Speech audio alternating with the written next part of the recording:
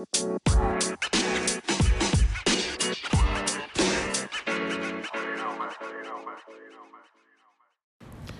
right, what's up, people? Welcome back to episode 3 of the Weekly Wellbrook Podcast. I'm your host, as always, Chris Wellbrook. First off, just wanted to give a huge shout out to Annie Spoleto. Thank you so much for being our first feature last week, and I want to thank everyone who checked in and listened. It was just really great to hear Annie's story. And I just feel like when you put words to your experiences, it's so empowering, not just for you, but for kind of everyone involved. I've had, a ton of people reach out and just say that, what was said really resonated with them, and that, what we talked about just isn't talked about enough in society. So that's literally the point of why I'm making this podcast, is to talk about stuff that really matters in your day-to-day life. So with that being said, I'm super stoked to announce our next guest, our next feature, one of my former students, Sarah Weglars. If you know Sarah, you know that she's one of the kindest people on this planet. She was super involved at WHS. She was on the varsity volleyball team. She wrote for The Lantern, and she founded and led the Carol Lake Cake Club. So I was really excited when Sarah reached out to me and asking if she could, get on here and talk about her experience with grief. This past year, if you remember WHS or just Hamilton County in general, it's been obviously a really hard year. But specifically for us, we lost 4 students. We lost Miles Jones, Reese Kelly, Liam Kelly, and Brogan Coy. And it was a really hard time just in general, but I just feel like the way it was handled, we never really sat down and talked about it, not just with grief, like with those grieving, but also how do we talk to people who are grieving? And what were the underlying factors that led to, all of their deaths, and how do we move forward from there? So personally, as a teacher, I felt like there were so many questions that were left unanswered, and we just kind of proceeded as usual. So when Sarah reached out and wanted to talk about processing grief, what it's like for someone who is grieving, and what you can do to help someone who is grieving, I immediately jumped on it.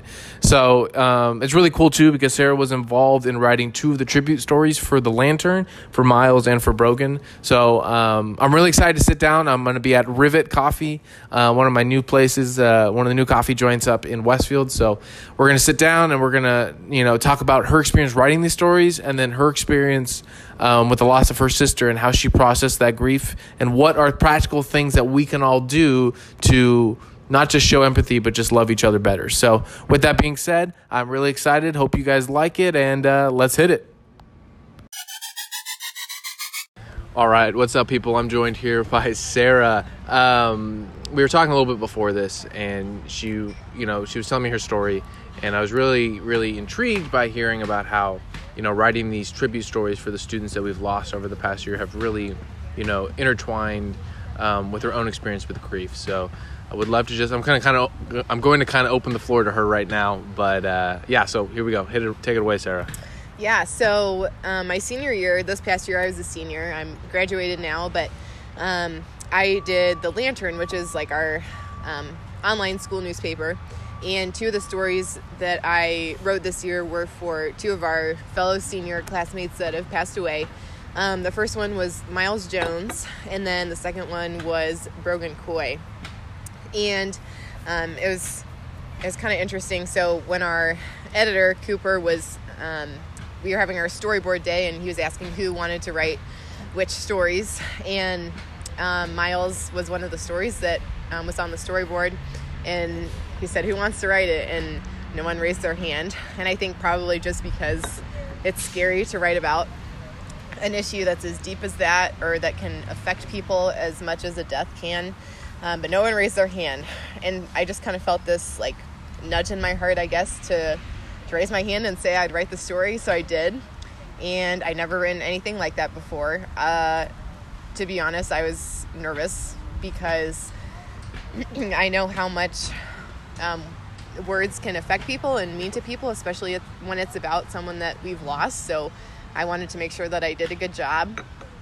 And I really didn't know where to start in that process, but I figured that maybe the best way to start would be to reach out to the people that knew Miles the best, and those were his parents. So I got their contact information and I emailed them, and we ended up meeting at Java House in Clay Terrace, and we talked for like an hour and a half, and she just shared with me things about Miles and things about how their family has dealt with grief and loss. And I was able to put her story into words, and that's a process that I found out I really enjoyed. And then with Brogan, his was a little bit more recent. It just was published at the end of the school year. But now that I had, one story under my belt, I kind of knew the process a little bit better, but that doesn't mean that writing the story came with the same emotions and, the same feelings. And because writing a story, like a tribute story, is heavy. And so I didn't talk to his parents, but I did talk to his twin brother, Bronson.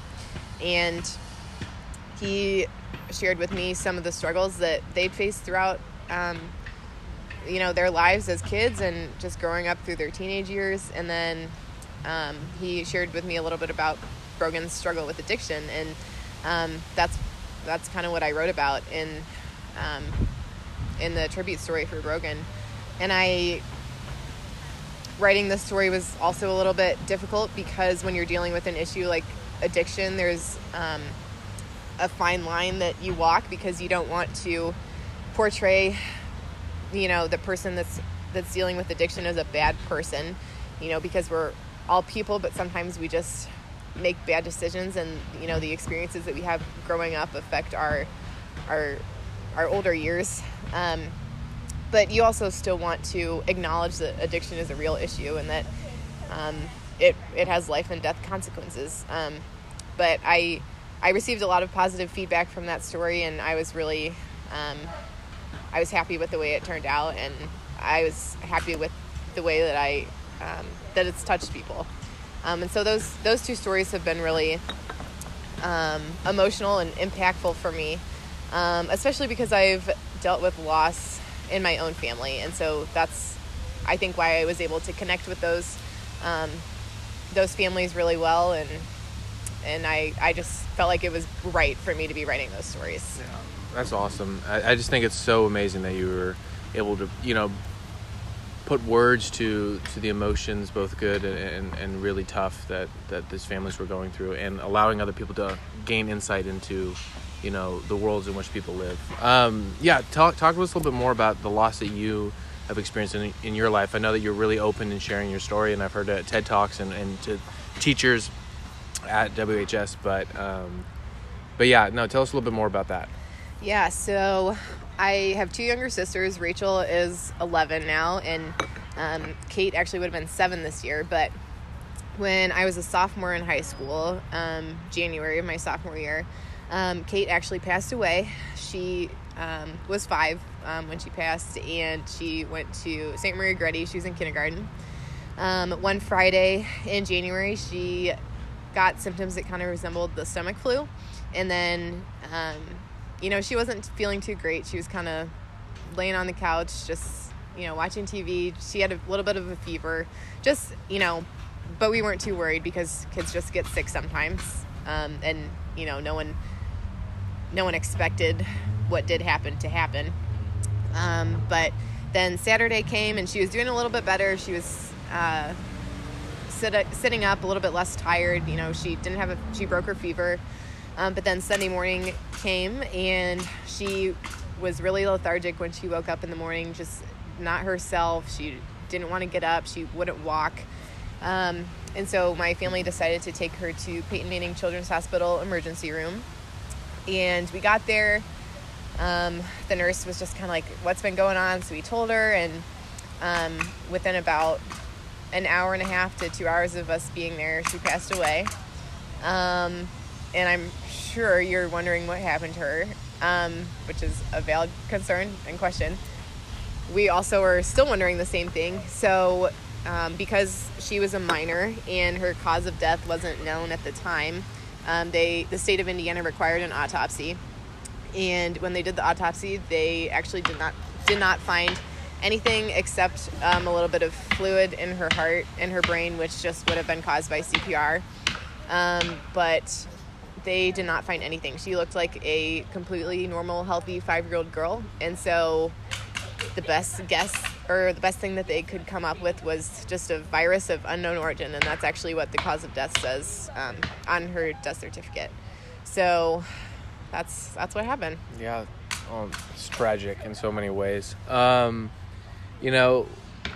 Talk to us a little bit about, like, what did you do, immediately following this to kind of help yourself and to get yourself back on your feet, and what was that like, So the first probably few weeks were honestly just kind of a blur. I really don't remember very many day-to-day details, but I think one thing that people don't talk about a whole lot is all of the kind of like administrative tasks that have to be done after someone dies. I mean, we had to go to the church and set up her funeral service, and we had to go pick out a gravestone, and we had to sign the death certificate and get some legal things done. And those tasks are so difficult when you're in the midst of such suffering, but they still have to be done. And so that's just something that you wouldn't think of, but that still had to be done. And those things were really hard. I remember it was a Friday morning, and we were sitting there picking out her gravestone, and I just remember sitting there and thinking, like, never in a million years did I think I would be doing this right now. And you have a lot of those moments in the immediate aftermath where you're like, wow, I can't believe I'm here right now. Like, I never thought I would be doing this. And the days were really hard. I spent a lot of time crying. I spent a lot of time asking God why he would let this happen. I struggled. I was angry because obviously it was so sudden and so tragic. I just questioned why it happened. But soon after that, I'd say that was about the first month or so. And then my family did a few things to kind of help us all coping with our grief. So the first thing we did was we all enrolled in individual counseling. And we actually all still do it to this day. And that's something that has been tremendously helpful in healing and working out all those difficult emotions.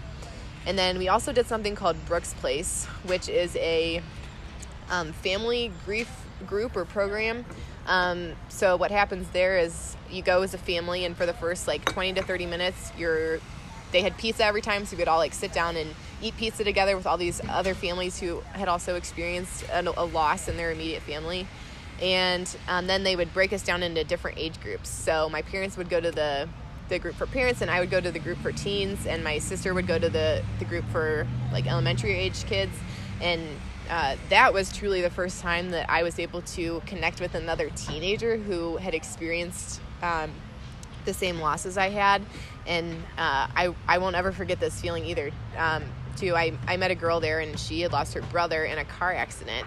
And I just, as tragic as both of our stories were, I think we both felt a huge sense of relief because it was the first time that either of us had talked to anyone who had experienced the loss of a sibling. And it was just wow, all these emotions that I am feeling that I thought I was alone in, someone else has also been going through the exact same thing. And so that was really helpful for me. And then the third thing we did was a program called Grief Share, and my dad and I actually did that together. And that is a Christian grief group, and it just kind of adds that faith perspective into your journey with healing after a loss. And that's something that I didn't get from Brooks Place that I needed in my life, and so that was also very beneficial for my faith life. So those were kind of the three steps that we took to aid in our healing after Kate died. Kate passed, and then you said you had all the administrative stuff, and then you ultimately had to go back to school, right? And then so tell me a little bit about how was it, going back to, I guess what you would call regular, normal life, right? Day-to-day activities. Right. What was that like in your interactions with people? So I would say, in grief group, they talk a lot about having a new normal. So you have your normal life before your loved one has died, and then they die, and then you have a new normal. You kind of have to adjust to life after the fact. That person's not living in your house anymore. You're not picking them up from school. You're not like taking them to practice. You're not interacting with them on a daily basis. And so that is a very substantial change in your life, and it's hard to deal with. But in addition to that, I think one of the other things that makes grieving difficult is how your interactions with other people change. And one of the things that I noticed a lot after Kate died was that I would, try to talk about Kate or share a memory with her. And when I talked to people, they would either try to change the subject or just kind of be silent, or sometimes when I would interact with people, I could kind of like see it in their eyes that they wanted to ask how I was, but they didn't know if it was appropriate or not. And so I think that's one of the things that was a common shared experience in my grief groups, was that we all just kind of felt alone, not when we were together talking, obviously, but just in our day-to-day lives. And I think it's because there's such a stigma around grief and death, and people are just afraid to talk about it.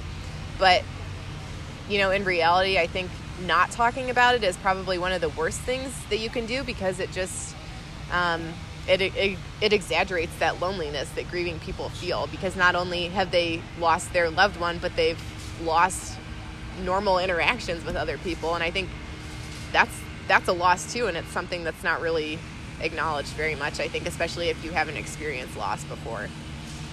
Yeah, no, 100%.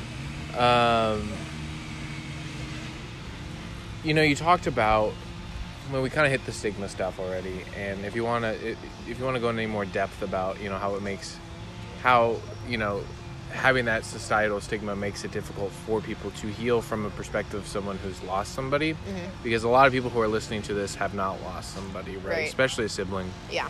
And that puts you in a very unique category to really allow us to learn more from you. So I think, one of the things that I noticed first off was that people would say things like, oh, I know how you feel because I lost a grandparent, or I know how you feel because I lost my cousin or an aunt or an uncle, but what I wanted to say to them was, that person didn't live with you. You didn't wake up with them every morning before school. You didn't eat dinner with them. They didn't sleep in the room right next to you. You didn't share a bathroom with them, there's all these small details like that you just would never think of, if you haven't lost someone. Like after Kate died, we came home and all of her toothbrush and toothpaste were still in the bathroom, and it's like jarring when you come back and see that, but it's not something that you would ever think of if you haven't experienced grief, And so, that's where I think empathy comes in, because, even if you haven't experienced a loss, even if you haven't experienced the exact same loss that another person has, you can still, I think if you try to put yourself in their shoes and think about all those minor details that maybe wouldn't be so obvious on the surface, that I think we can do a lot better of a job of, trying to relate to people and trying to make them feel less alone. Yeah. Let's go dive deeper into that empathy aspect, Yeah. What are, tangible things that you would recommend people to do? Because, a lot of people, they would try to relate and be like, yeah, I lost a grandparent. And, it sounds like from your perspective, that kind of backfires in some sort of way, right? Yeah. So if people are listening to this and they're like, okay, I truly want to be there for another person. Right. How do they go about doing that? Yeah. So I'm sorry for the wind. This wind just gusts through here. It is here. a little windy. We're here at one of my new favorite coffee shop, the Rivet. Shout out to Rivet in Westfield, Indiana. Okay, good to go. Okay, good to go. So one of the things I think that is the best thing you can do is just ask how someone's doing. It sounds simple, but there were very few people that asked me that, and I knew that it was genuine, because some people would say it, and I didn't feel comfortable answering with anything other than I think, my standard answer was hanging in there, because I was, things weren't great, but I was still alive. I was still here, and I knew that was for a reason. But it was hard. Dealing with loss is really hard. And so, but when people would say, Sarah, I really care about you, and I just want to know how you're feeling right now, whether that's good or bad or somewhere in between. I care about you, and I want to know. Those were the people whose words meant the most to me, because I knew they were genuine, and I knew that whatever I said, there'd be no judgment. I could be having a terrible day, and they would just sit there and listen, or I'd be having a better day where I could talk about Kate and share some happy memories of her, and I knew that they would just, sit there and listen to that too. So I think being genuine and just wanting to know truly how a person is, I think that's one of the best things you can do.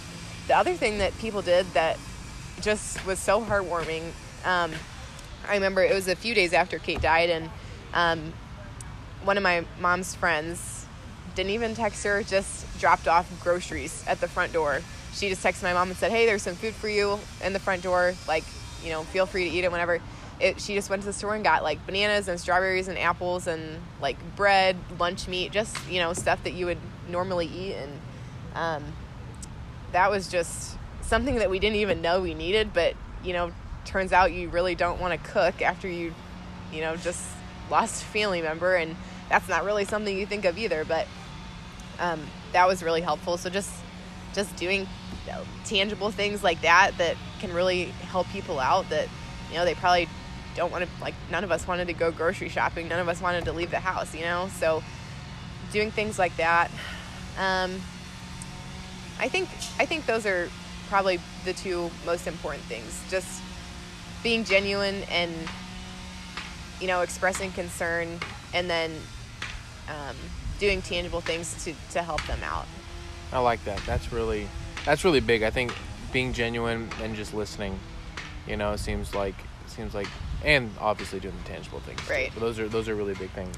And I just want to add on one more thing too. I think listening is really important, because the more that I've talked with people who've experienced loss and grief, the more that I find out that really the only thing that grieving people want is the listening ear, because it's hard to find ways to express your emotions when you're grieving, but I think that talking with people that are going to listen is I know it's one of the ways that really helped me heal. And I think, so if you can just sit there and listen to somebody and not pass judgment, and just, try your best to empathize, like we were saying before, I think listening is really important too. Yeah, I agree. I think that, in the world, all I think we really want is to feel like someone really cares and genuinely wants to be there. And when you lose someone and you feel so alone, like you said earlier, right, all you truly want is someone to listen. Right. And that's huge. You talked about how faith is a really important aspect of your life and your journey through this, right? Because you've done a whole lot of healing since Kate's passing. Could you just talk about, you mentioned earlier that you wanted to hit on, that there's two sides to this coin when you talk about losing someone close to you and a family member, and it's kind of regard to faith. So would you like to elaborate on that a little bit more? Yeah, for sure. So I don't think I really had ever thought that deeply about this issue, because it never, affected me personally, but obviously when Kate died, it did. So I think when she first died, so I'm Catholic, and so faith is a big part of my life. I think when she first died, the only things that were kind of running through my head were this is just God's plan. I just have to trust it. I know that this was just what he wanted for our family, because that's just, when bad things happen, that's what Christians are taught, that's the standard thing that you do. You just say, okay, I might not like this in the moment, but I know that God has a bigger plan, and this is what he wants for me. And so, I just kind of have to suck it up and deal with it. And that was kind of my first thought process, right after it happened, just because I didn't know any better. I didn't know anything else, or I just didn't know what else to think. And, but the more you learn how profoundly a loss affects your life, I think the more you question God, and the more, especially if you're religious, the more you question why he would let those things happen. And, I think I'd be lying if I said I never questioned that, because I totally did. And I think that's normal and healthy even. People would always say to us, people said this at the funeral, and, whenever people would reach out and and contact us or say they were sorry for our loss or whatever, there would always be a comment in there about like, you know, you're such a good family. I don't know why God would let this tragic of an event happen to like these good people, you know? And so the more I thought about that and the more people kept saying that to us, I was kind of like, oh, like, you're right. Like, why would God let this happen to us, you know? And so that was definitely something that I had to think a lot more deeply into that I had never done before. And so I kind of came to the conclusion that there were two sides to suffering, whether it's a loss or, you know, whatever it might be.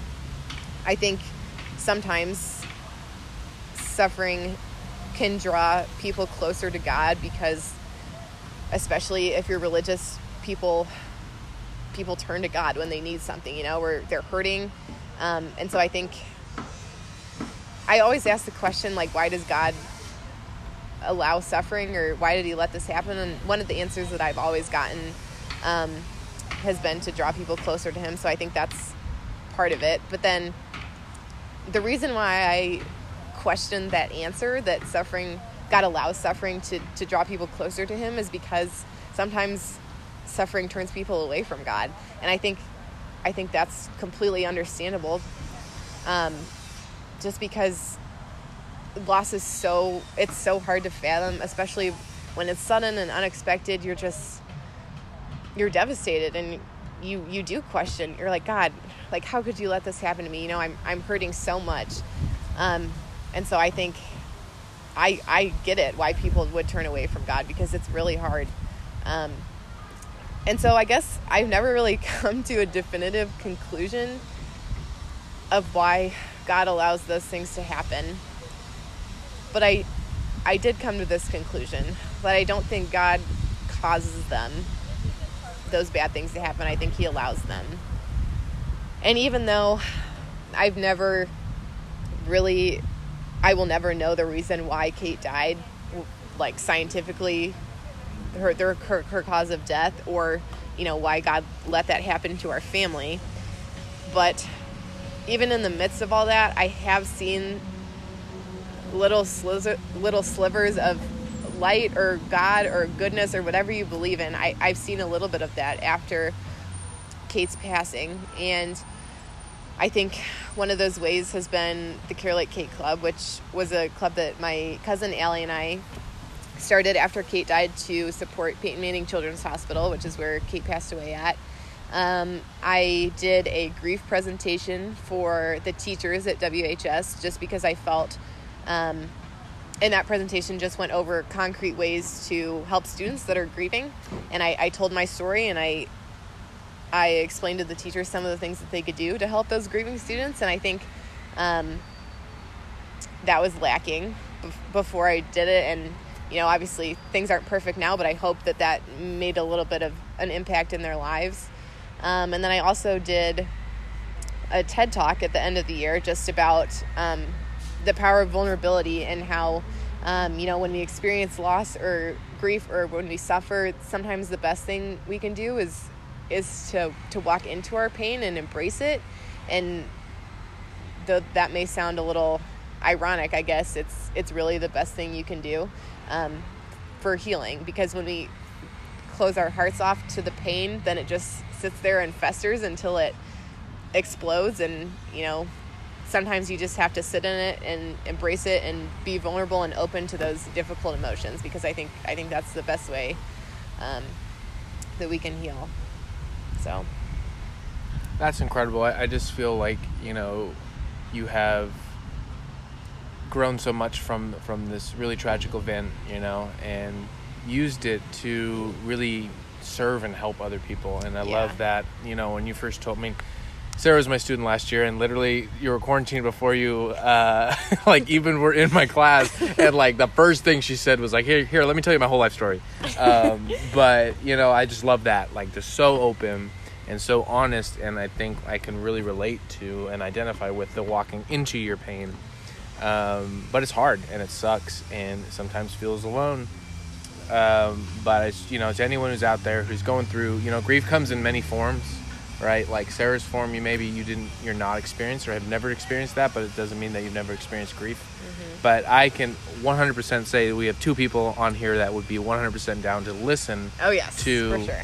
Anyone who is undergoing stuff and feels like that they are all alone, Yeah, and I would also add that, grief doesn't even have to be the after effect of like a real loss of a person that died. I think grief can come from, having a family of addicts, like Brogan. When I talked to his brother, we talked a lot about how that can cause grief, even though, obviously Brogan passed away, but from, issues with addiction, but his parents were still alive, but they were addicts, and that is a loss in and of itself. And I think having a parent in jail can be a loss, and whenever it might be, having a divorce is a loss, having divorced parents is a loss. There's just all kinds of things that I think people don't quite realize how profoundly they impact our lives, like I said before. So grief doesn't even have to come from a real loss of a person. It can also come from other types of situations, and I think that's important to not dismiss. That's so important to talk about. And I think a big thing that comes with the fact that grief is so widespread in so many different ways is the importance of talking to other people. Like in my room, I really try to create such an open environment where people can talk. Because I just feel like, we're all encountering a form of grief in some way or the other, or loss, right? But if you just bottle it up and keep it all inside of you, you're going to explode, and you're going to feel alone, and you're not going to be able to really grow from that experience. You're just going to try to stay stuck. So yeah, and I think the other thing that I kind of realized, or I think part of the reason why I'm so open about talking about grief and loss and what my family has experienced is because in general, I try to keep my life a little bit more on the private side. Like, I don't broadcast everything that I'm doing, and I don't talk about my personal experiences a whole lot. But, when someone dies in your family, that's a very public event, and, there's no way that you can hide it. And so, when I tried to hide it at first, it just made the whole situation more uncomfortable. And so I guess for lack of better words, just like buckled up my bootstraps and was like, all right, I just gotta talk about it because no one else will. And I think it surprises people how open my family and I are about talking about it, but I think it's been better for us because it makes it less uncomfortable. Like, I think people are more comfortable approaching us about it. And I've also learned that sometimes bad things happen to you and you just have to embrace it because you can't bring her back. Like, she's dead, and that's just what happened. And I think people are also sometimes surprised, like, how blunt I am about it, but it's true.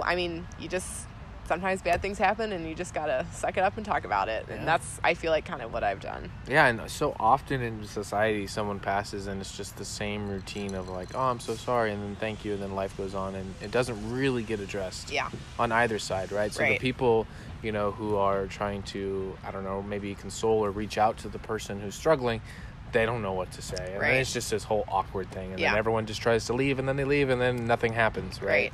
So I think what you're doing is truly transformational, and I feel like the ripple effect of your actions just within the school and maybe in this podcast, we'll see how far-reaching this podcast is. I wanted my life private too, but then the whole Bachelorette thing kind of blew that up. Well, but it is what it is. It is what it is. And I just gotta buckle up my bootstraps and suck it up, right? But that's like the quote of this podcast. Yeah, right. I had a good point, but your ripple effect of your words are going to reach people, and I already have seen it, and I'm confident that wherever you go at Ohio State University next year will be amazing. But yes, so well, thank you. Well, thank you for coming on. It's always a pleasure. Of course. If anyone listening wants to throw me a topic again, I got a couple people lined up for the future, but if you have something that, now that you see the types of topics that I'm deciding to choose to put on here, please reach out at weeklywellbrook@gmail.com. I do check that thing, and it is my personal email. So anyway, I appreciate y'all listening, and check back next week. We out.